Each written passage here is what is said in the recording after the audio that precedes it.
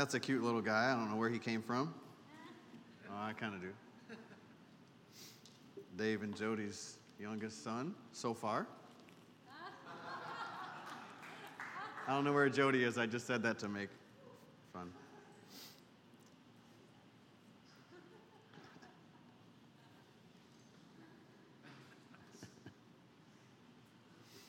Mark chapter 14.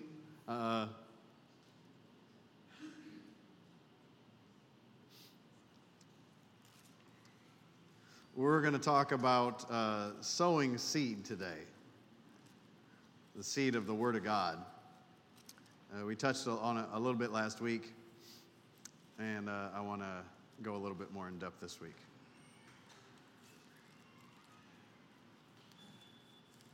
I think I might have the wrong chapter there. That's why I'm hesitating here. Mark chapter 4, verse 14. Mark chapter 4, verse 14. And we're going to read down through verse 20. Mark chapter 4, verse 14 through 20. Father, as we approach your word, first of all, we thank you for the word. We thank you that you sent your word and you healed us, you delivered us.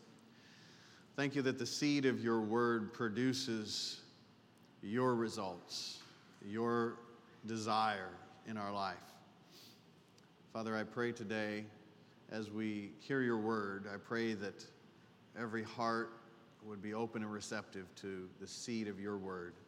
We thank you for the power that you put in that seed. Thank you that your word is alive and powerful, that you watch over your words to perform them. I pray, Father, that you give me utterance in the Holy Ghost, that my tongue may be like the pen of a ready writer, that we may speak as your oracle. In the name of Jesus we pray. Amen. All right, Mark chapter 4, verse 14. The sower sows the word. What does the sower sow? The sower sows the word. The sower sows the word. So I love sowing, and I love sowing financial seed. The sower sows the word. I believe you'll get a better harvest and you'll get more revelation if even when you're sowing financial seed that you sow with the harvest in mind. In other words, I am sowing this money so that the gospel can be communicated to others, so the gospel can go to others, so we can have a place to come together, so we can give into every good work. So I probably won't say, well, I might say a little more, but the sower sows the word. The sower sows the word. And these are they by the wayside when the word is sown, but they have heard, but when they've heard, Satan comes immediately. These are they, back in the beginning of verse 15, by the wayside, where the word is sown, but when they have heard, Satan immediately comes and takes away the word which was sown into their hearts. Now, I don't know, you don't have to raise your hand if that's ever happened to you, but that's happened to me. And, you hear the word and you're like, whoa, this is great, praise the Lord. And all of a sudden, like, something hits you suddenly and you're shocked, and maybe it's an explosion or something.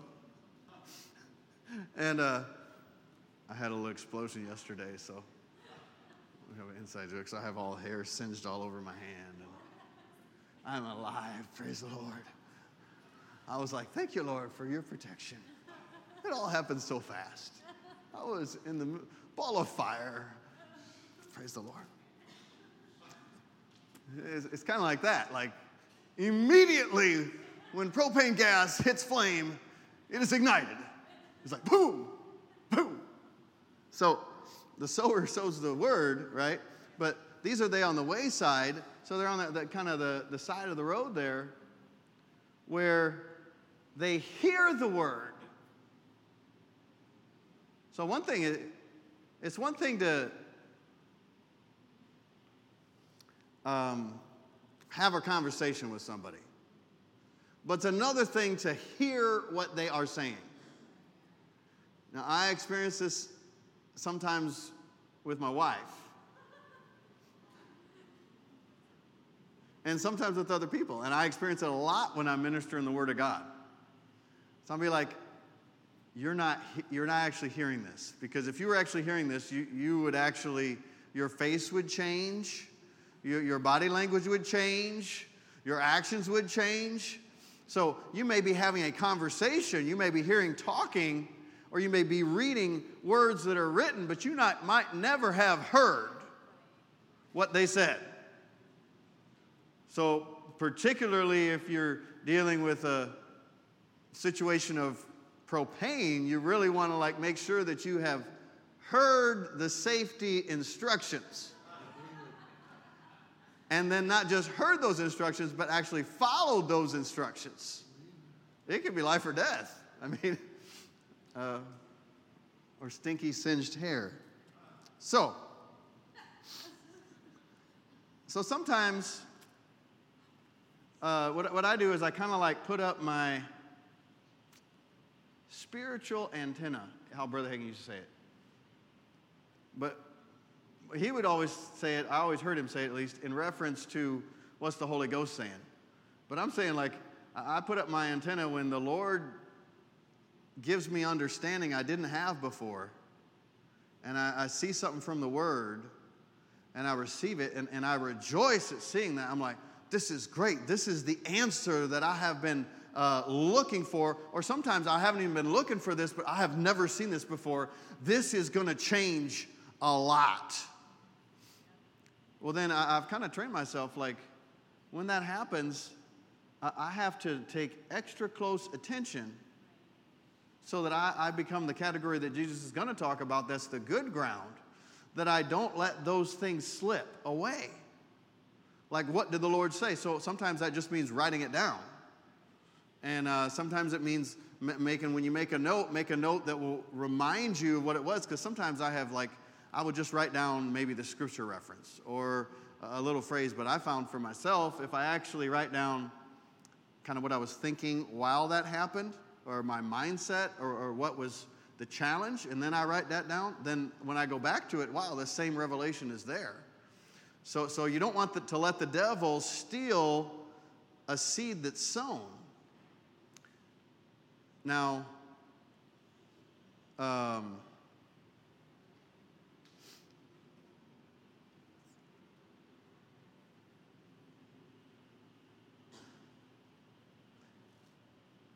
most of the time, I was in Ethiopia. So let me take a side journey here. I was in Ethiopia, and I had to go to the airport, or no, the place where you change your plane tickets, but it wasn't an airport in Ethiopia. It was like a bank. And so the minister I was with wanted me to extend my stay, and so I said, okay, I'll go change my flight. And so I went to change my flight, and I'm in this, it's kind of like a bank, but it's basically, you couldn't just go online and buy your airline tickets or change your airline tickets. You actually physically had to go into this place, which is like a booking agency, and change your flight. And so I go in, and I'm sitting at the desk, and it's taking a little while. And I look to my left, and over here is a man at another desk. And they're only, it's like little cubicles with only knee-high walls between them. And so he's sitting over there, and I look at his feet, and he has an ammo box container, and it's opened up, and it's got money sticking out of it, and he's got 2 stacks of bills just right next to it.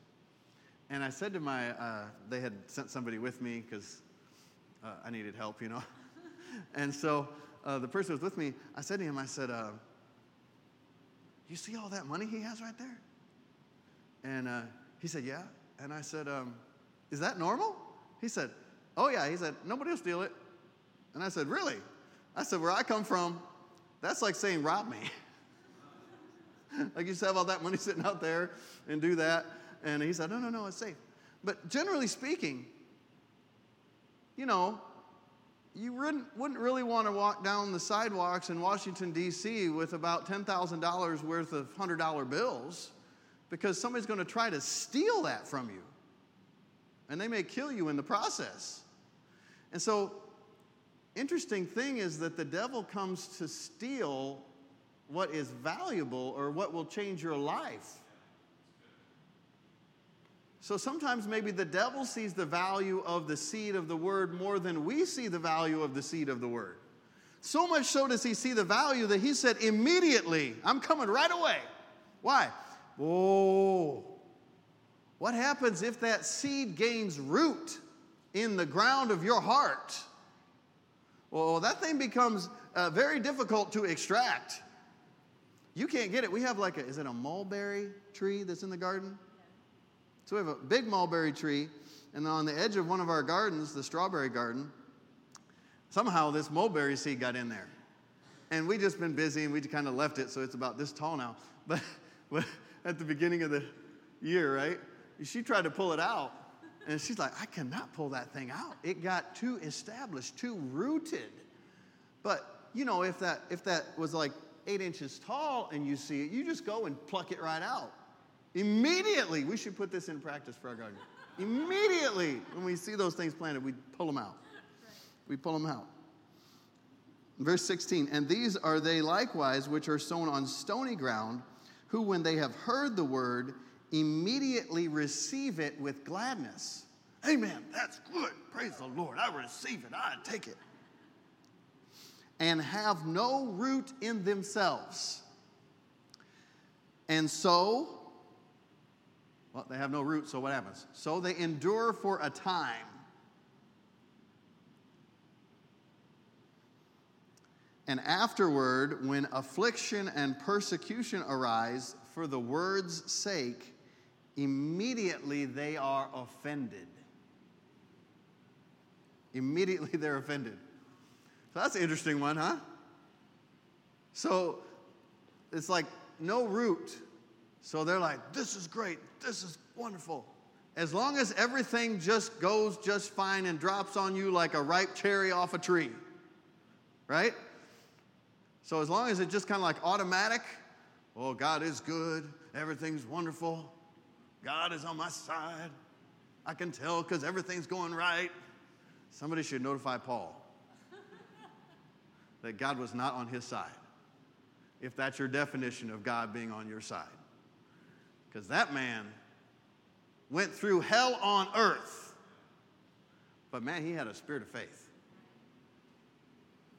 He didn't get hung up in the how come or why. I mean, he kind of knew he was carrying something as well. Do you know that you're carrying? Come on. That's good. If you're a believer, you're carrying. You're carrying some ammunition.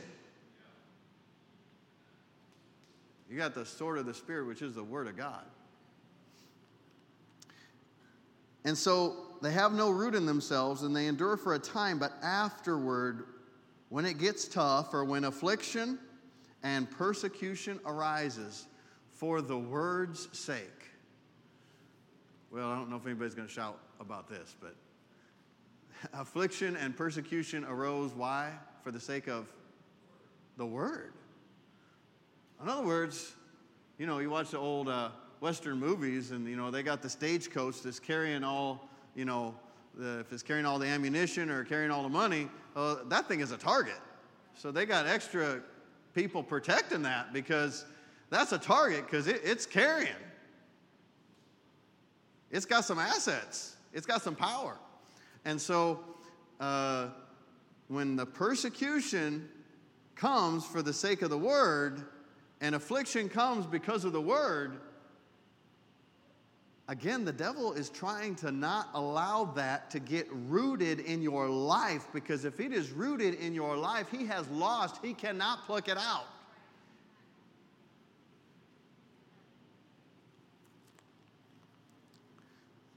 Verse 18, and these are they which are sown among thorns, which hear the word, and the cares of this world, and the deceitfulness of riches, and the lust of other things entering in.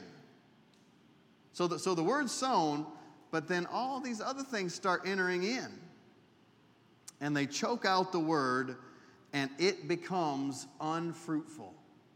It becomes unfruitful. Let me read that one more time. And the cares of this world, the deceitfulness of riches, the lusts of other things entering in, choke out the word, and it becomes unfruitful. You ever experienced that in your own life? Don't raise your hand. Have you ever seen that in someone else's life? It's always easier someone else. Well, I saw them do it, They should be here for this message. Share the message. Yeah. But the lust of other things. Oh, I got to have, it's a strong desire that I must have right now. So I'm going to do this right now. And so I've seen people do that with relationships. They'll put a relationship before the Word, before God, Somebody I know used to have before they had a first serious boyfriend, they used to have, I go to their, they had index cards all over their house, and they had posted scriptures on those. And then one time I noticed they don't have those index cards, or about half of them were gone, and they were replaced with quotes from their boyfriend. And the next time I noticed they were all gone, no scriptures, and just boyfriend stuff or whatever. And then there was a pulling away from the Lord that exactly coincided with that transition. So lust of other things. So sometimes it's just lust of relationship, but it can be lust of I'm all about the money. And so, well, where are you going to live? Wherever they pay me the most. I don't care what state, I don't care what country, it's wherever I get the most money, wherever I get the most influence. And, I guess in D.C. you could say two of the greatest tripping points are power and influence money. So if you know anybody on Capitol Hill, staffers particularly, it's a dog-eat-dog world out there. Because if your representative or senator loses their election, and you don't already have something lined up with somebody else that's going to be a person of influence, you lose most of your friends, which were never your friends to begin with. So the lust of other things come in and crowd out the word that was sown. All right, now let's look at the best one. And these are they, verse 20, which are sown on good ground, such as hear the word, receive it, and bring forth fruit, some 30, some 60, and some 100-fold.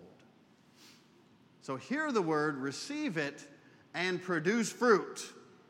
In other words, as soon as I hear something from the Lord, I'm taking note of it. I'm not going to let it get away from me. I'm actually going to act on that word. I'm going to write it down, number one, and I'm going to ask the Lord about that word, and I'm going to figure out what steps to take with that word. Well, one of the best ways to get that word planted deep in the soil of your heart is with your mouth. In other words, you speak of it. In Deuteronomy, the Lord told the children of Israel, do this. Speak of it day and night. Teach it to your children. Actually, put it on the frontlets of your face. In other words, that's why you'll see some the real devout Jewish people to this day will have a little box up here. And in there is the Word of God inside there, because they literally put it there in a box. Well, I just take that as kind of like Proverbs 4:20 and 21. My son, attend to my words, incline your ear to my sayings. Let them not depart from before your eyes. Keep them in the midst of your heart. That's interesting. It'll be before your eyes if it's in your heart, the Word of God. If you get that word planted in your heart, then every place you look and what you see, you'll actually have the Word before your eyes. In other words, your imagination will be affected by the Word that's in your heart. So when you imagine the future, or you imagine the plans of God and the purposes of God, you actually imagine it with what the Word says about you, instead of what the devil says about you, or even worse than what the devil says about you sometimes, instead of what you say about you.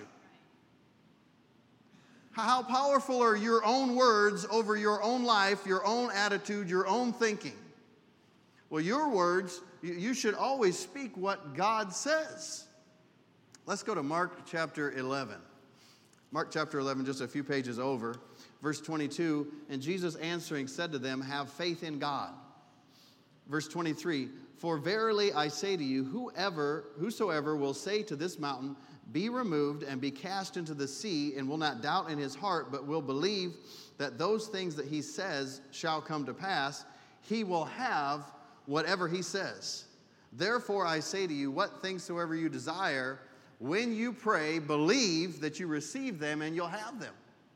Well, I don't know if you noticed that, but over in Mark 11:23,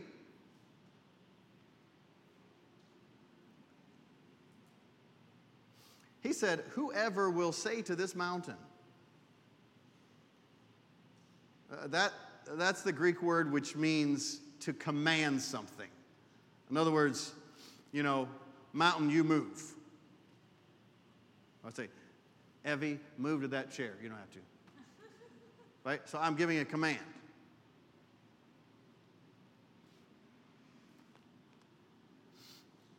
Whoever says to this mountain, be removed, cast into the sea, and doesn't doubt in his heart, but believes what he says, those things will come to pass. He'll have whatever he says. So the second say right there, but shall believe that those things which he says will come to pass, that's the Greek word lego, which means like you keep saying the same thing. In other words, like, James chapter 1, if you ask for wisdom, ask in faith, believing, not doubting, because if you doubt, you're like a wave of the sea. You're not going to get what you ask for. But you ask and you stay solid on that. In other words, you might want to get it settled in your heart before you declare something. Before you command a mountain to move, you might want to decide, like, do I want that mountain to move? And do I believe that mountain's going to move? Because if I do, number one, I have faith in God.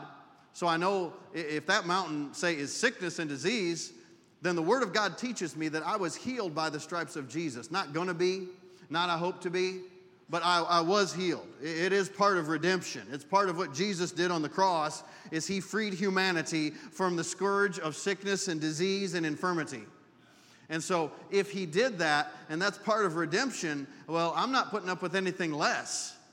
I will be healthy, I will be whole, because he already did heal me. And so I have that. I have faith in God. I believe what God said.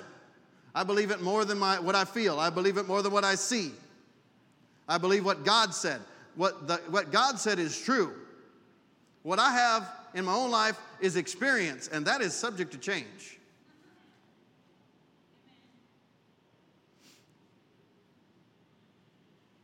Amen. Heaven and earth will pass away, but he said, my words will never pass away.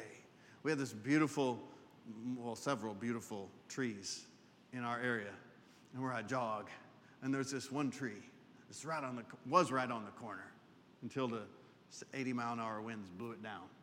But that thing was probably like 400 years old. The trunk was like this, and the first 80-mile-an-hour wind, I busted 3/4 of it, and then like 2 weeks later, the rest was gone. And I run past it, and I enjoyed how that tree looked. But I just run past it now, and I said, that just reminds me, this is temporary. I mean, there'll be maybe some really beautiful things, really beautiful stuff, but that's temporary. That's going to change. Heaven and earth are going to pass away, but the Word of God will never change. It'll never pass away. So I choose to fall in love with the Word more than a tree. And then if you ever look in the mirror, we believe to grow old gracefully, but things are changing. You said stop. Just look to the Word.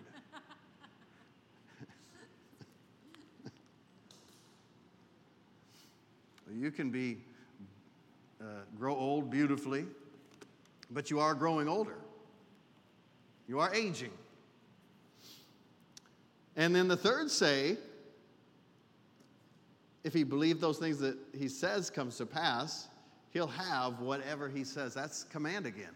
So in other words, you give a command, and then you stick to that, like this is what I said. So I thank God this is what's coming to pass. Then you'll have whatever you commanded. Whosoever shall command a mountain and not doubt in his heart, but believe those things that he has established so much that he just says it constantly. If you talk to him, it comes out. He'll have whatever he commanded. Well, what's interesting is, if you look in verse 23, he only talked about us believing one time. But he really overemphasized what we say.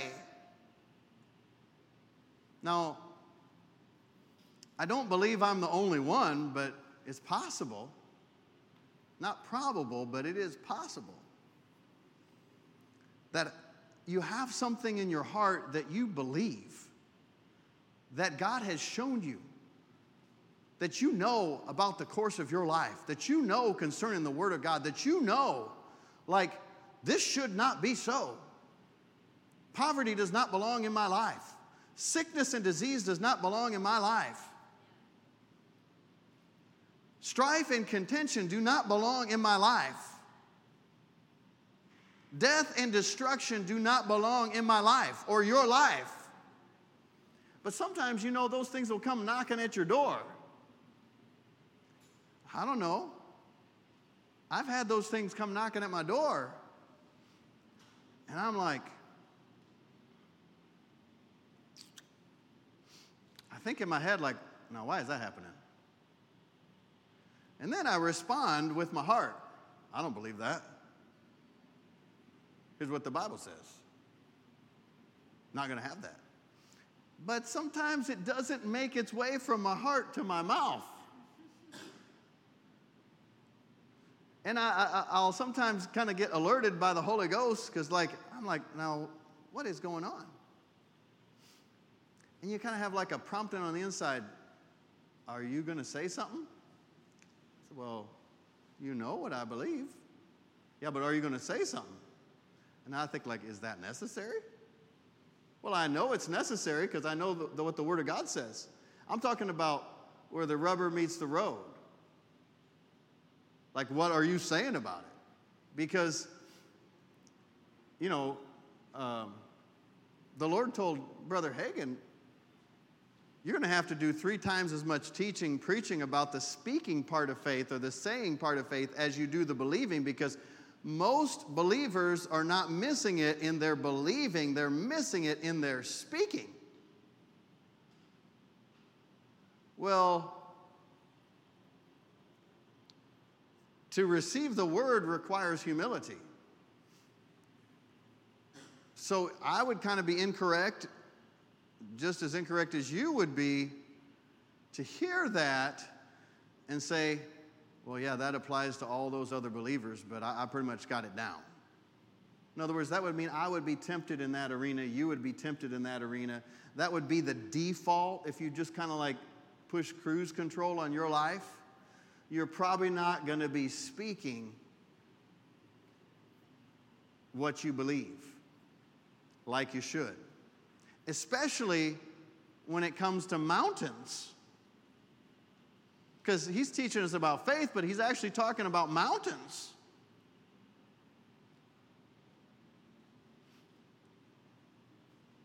Did you ever notice cruise control has great difficulty in the mountains?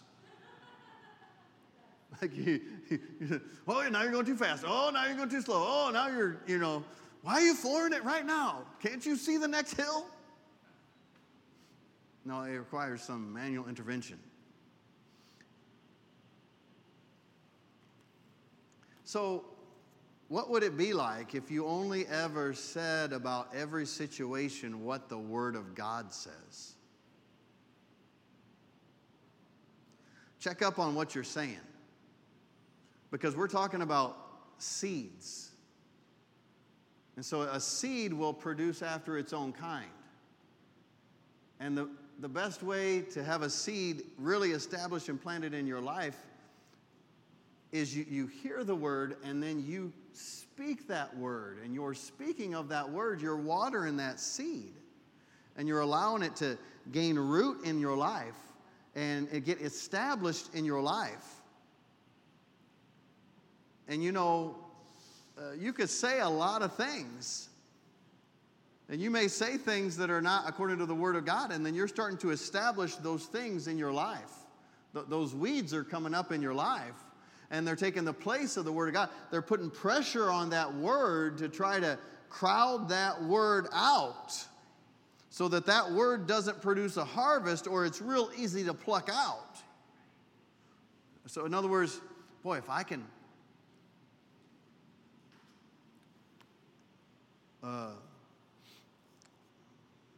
they do this sometimes when they're going to like attack a country. You know, now they'll do lots of social media stuff.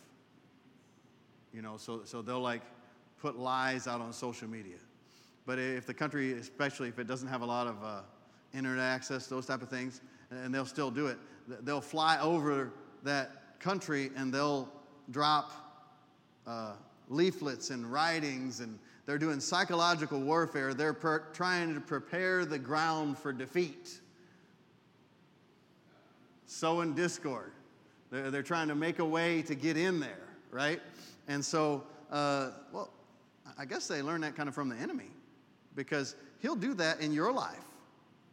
And he will do everything he can to crowd out the truth of the word so that does not get established, because if that ever gets established, he cannot win a battle against you in that area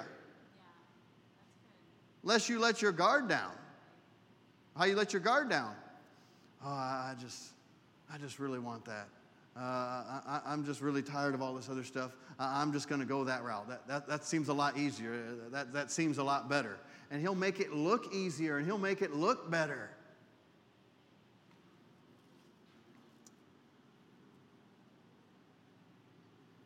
The power of a seed.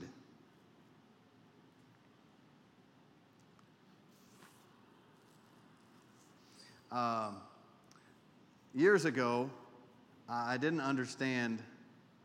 When did I first start? Probably about 25 years ago, I started to hear something different than what I had thought up to that point in my life about sickness and disease. And so I had somehow the thought or idea had been planted in my life that the Lord would use sickness and disease to teach you. You know, smooth out the rough edges. Help you stay humble. Or, wow, you know, maybe the Lord meant that so that you'd have time because you keep yourself so busy. So now you actually have time. You got sick, so maybe it's from the Lord because you got sick, and now you actually have time to listen. Or, you know, maybe the Lord caused you to go to jail so you'd have time so you could study the Word. You know, all these human experience, reasoning thoughts. So I started to hear God doesn't put sickness on you to teach you. I started to see from the Word of God, you know, if an earthly father knows how to do good things for his children, how much more does God? And if an earthly father wouldn't give his children serpents or scorpions, how much more your heavenly Father? And I started to see like healing is part of the redemptive work that Jesus did on the cross. And there is no sickness in heaven. So if there's no sickness in heaven, how in the world could God give you sickness? And like, if you're going to train your own children, you know, if I could just go from a laboratory or somebody that has COVID and grab a swab of it, and my children were doing things I taught them not to do, would I just say, hey, I'm just going to give this to you to teach you? Or you did something I really don't like, so I'm going to grab some cancer. I'm going to give you some cancer. Well, that is illogical. You would never love someone and want to make them sick in order to teach them a lesson. Well, so I heard the word on it, and my spirit rejoiced. Like, yes, you know, it was a witness of the Spirit, which is the primary way God speaks. And I thought, whew, that's good. Praise the Lord. You can run, you can dance. Hallelujah. But you know, that mindset, it took a little bit of washing of water by the Word for that mindset to actually change. So that now if I heard somebody say that, I don't even think in that direction. That is the most illogical thing I've ever heard in my entire life. So sometimes you get a seed planted from the Lord, and other things have been in your life that it may take a little bit of washing of water by the Word for those things to kind of fall off. But if you stick with the Word of God, you let that seed gain root, all of a sudden that thing will be much stronger than everything else, and everything else has to go. Instead of the Word having to get pushed out, the other things get pushed out. I mean, I used to, they wanted to take my tonsils out when I was a kid because I was sick all the time in the winter and the winter season, those type of things, and get exposed to a lot of things.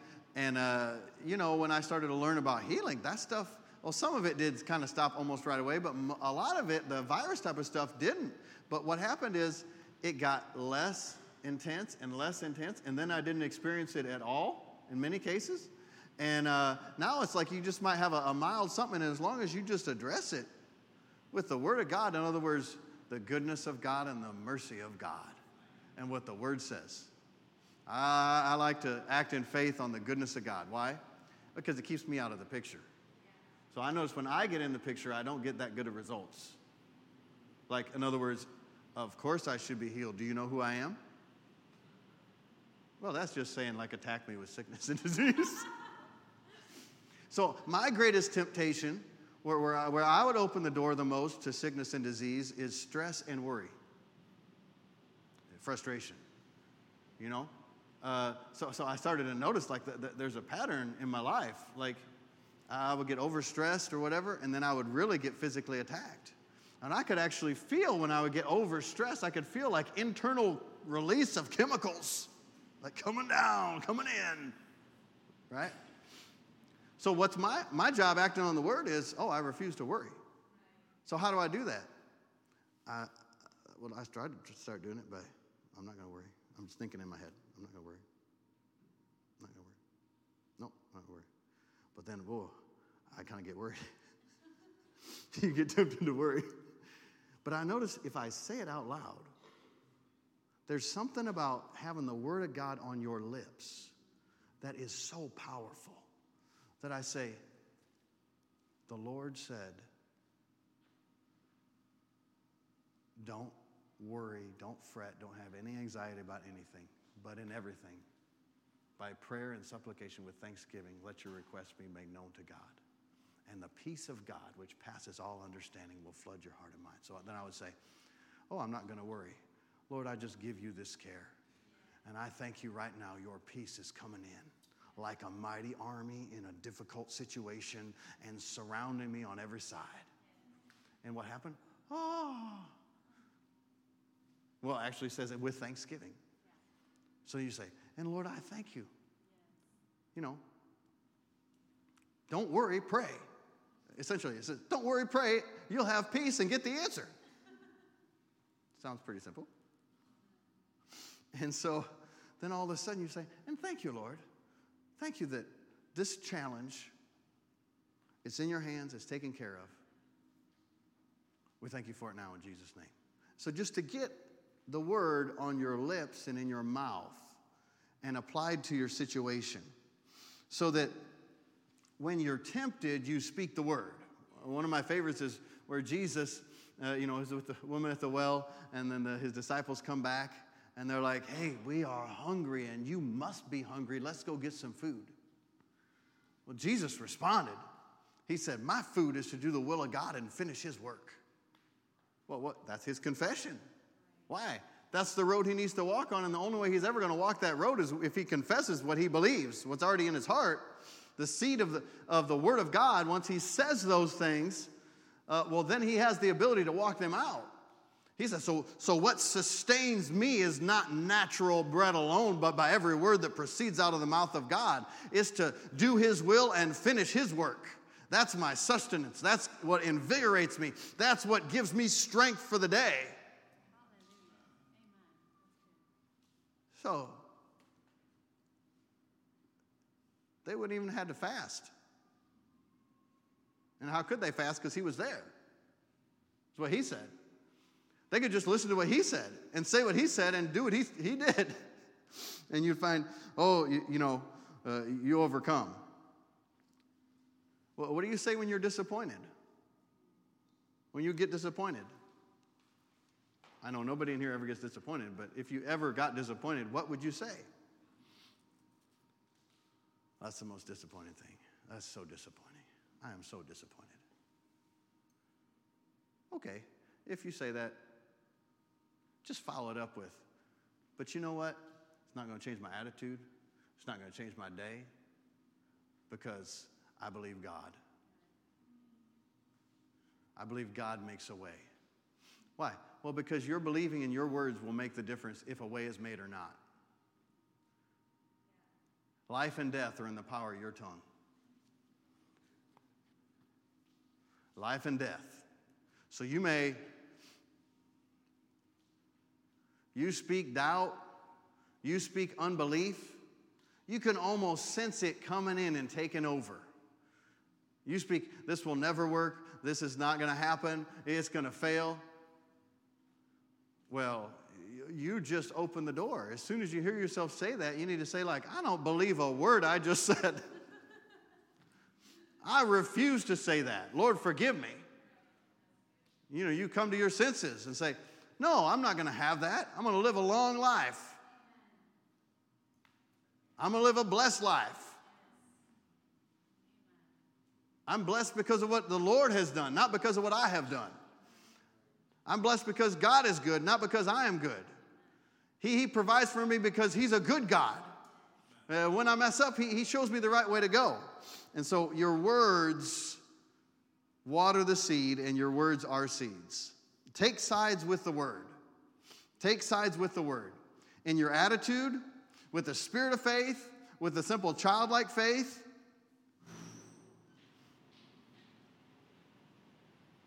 you speak words of faith. Let's end with 2 Corinthians chapter 4, 13, and the verses right before it.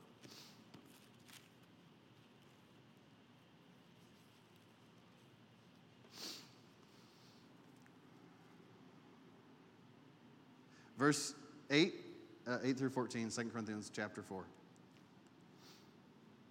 We are troubled on every side, yet not distressed. We are perplexed, but not in despair. Persecuted, but not forsaken. Cast down, but not destroyed. Always bearing about in the body the dying of the Lord Jesus Christ, that the life also of Jesus might be manifest in the flesh. For we which live are always delivered to death for the sake of Jesus, that the life also of Jesus might be manifest in our mortal flesh. So then death works in us, but life in you. Verse 13. We having the same spirit of faith, as it is written, I have believed, therefore have I spoken. We also believe, and therefore speak. So you got to speak what you believe. You have to say it. You have to say it. You can't just think it. You can't just believe it. You must believe it so much that you say it.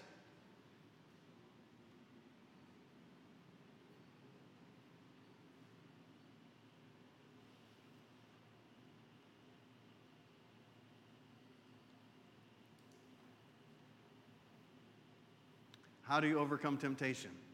With the Word of God in your mouth. In your mouth.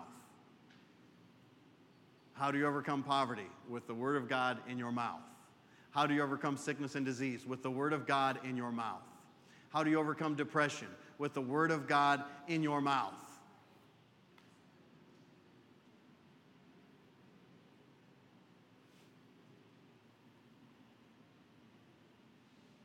How do you overcome pride? With the Word of God in your mouth. I humble myself under the mighty hand of God. He will raise me up. I will not raise myself up. He will raise me up. I don't have all the answers. He has all the answers.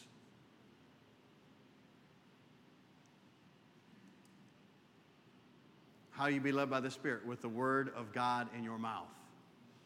He's leading me. He's guiding me. Do you know what to do? Well, I'm going to know what to do because He's my shepherd. I shall not want. I never lack for direction. I never lack for opportunity. the Word of God in your mouth. It's like a sharp sword.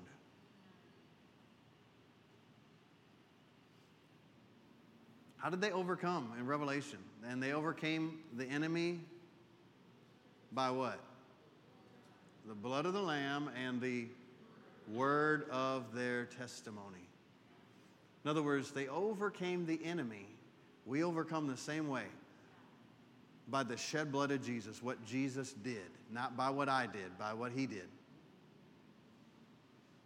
And what? The word of their testimony. So they're testifying to what the blood has done in their life. Stand with me if you would. I want to give you an opportunity to give your life to the Lord Jesus Christ if you never have. The Bible says, Jesus actually said you have to be born again or born from above. It's not automatic. Some people, I don't know if it's in certain areas of the country or whatever, but they'll be like, well, I was always a Christian since I was a kid. Well, you can't. That's unbiblical. You can't always have been a Christian since you were a kid. You're born a sinner, and you reach what the Bible calls the age of accountability. You must make a choice. You can be born again at a very young age, but you must receive him. The Bible says, as many as received Jesus Christ, those are the ones that he gave the right to be the children of God. So you must receive Jesus Christ as Lord of your life. You declare and confess with your mouth, Jesus is Lord. And then you will be saved. So it is not automatic. Yes, God loves you. Yes, he has moved heaven and earth and hell to make a way for you, but he will not force himself on you because he loves you. So you have a choice. Every person has a choice, and you must make a choice. You must make a decision. You have to decide, am I just going to live for myself, or am I going to give my life to Jesus Christ? When you give your life to Jesus Christ, he comes in, recreates you, makes you brand new, gives your life purpose, gives your life meaning. You have a new relationship. We're not talking about joining a church or a religion. We're talking about getting a relationship with God through his Son, Jesus Christ. With every head bowed, every eye closed, if you'd like to receive Jesus Christ this morning, if you're online or you're here in the room, I want to give you that opportunity. You're not guaranteed that you have another day. God loves you. He has a plan for your life. When you accept Jesus Christ, you're made brand new. You become a part of the family of God. Your destination after you die is heaven. If you're not born again, your destination after you die is eternal separation from the Lord, from God. It's in hell. And that's not the plan of God. That's not the heart of God for your life. His plan, his heart for you is to be part of his family and live with him forever. I'm going to pray a prayer in just a few seconds, and when I do, if you'd like to receive Jesus as Lord, I'd like you just to, with every head bowed, every eye closed right now, just slip up your hand, and I want to pray with you, and I want to pray for you. And then I want every believer to also make this confession with us, that Jesus is Lord, the greatest confession anyone could ever make. Separates light from darkness, good from evil, heaven from hell. Say this with me. Say, God, I believe that you are, and that you reward those who come to you. I believe Jesus Christ is your Son, and that he died on the cross to take away my sins and to make me right with you. Jesus, I receive you as my Lord. I'm not going to live for myself anymore. I'm living for you for the rest of my life. Father God, fill me with your Spirit. In Jesus' name I pray. Amen. Praise God. Hallelujah. Jesus is Lord. Amen. Say that with me. Jesus is Lord. All right, let's say this. Just say it after me. Say, Jesus is Lord over my body. not sickness and disease. Jesus is my healer. Jesus protects my body. The blood of Jesus protects my mind against every dart of the enemy. The blood of Jesus is my divine covering and protection against all the work of the enemy. The blood of Jesus is alive. It is so full of life and so full of grace. It perfects everything in me to the perfect will of God.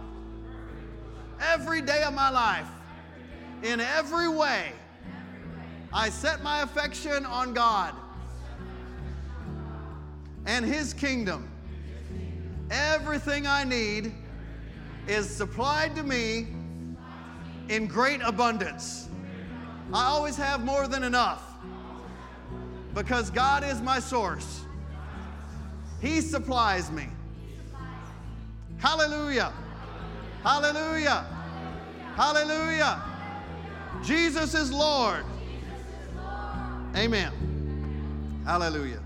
If you'd like prayer for anything, please feel free to come forward. George is going to be up here, and Laura will join him shortly. And we'd be happy to pray with you and for you and agree. You know, if you got something going on, you just grab another believer, you agree with them. If two of you agree on earth as touching anything they ask, it will be done by God, our Father in heaven.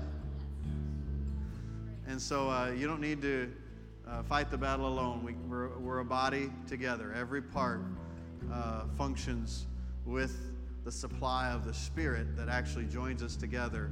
And we overcome by the blood of the Lamb, the word of our testimony. Praise the Lord. God bless you. Have a great day. And thank you so much for coming.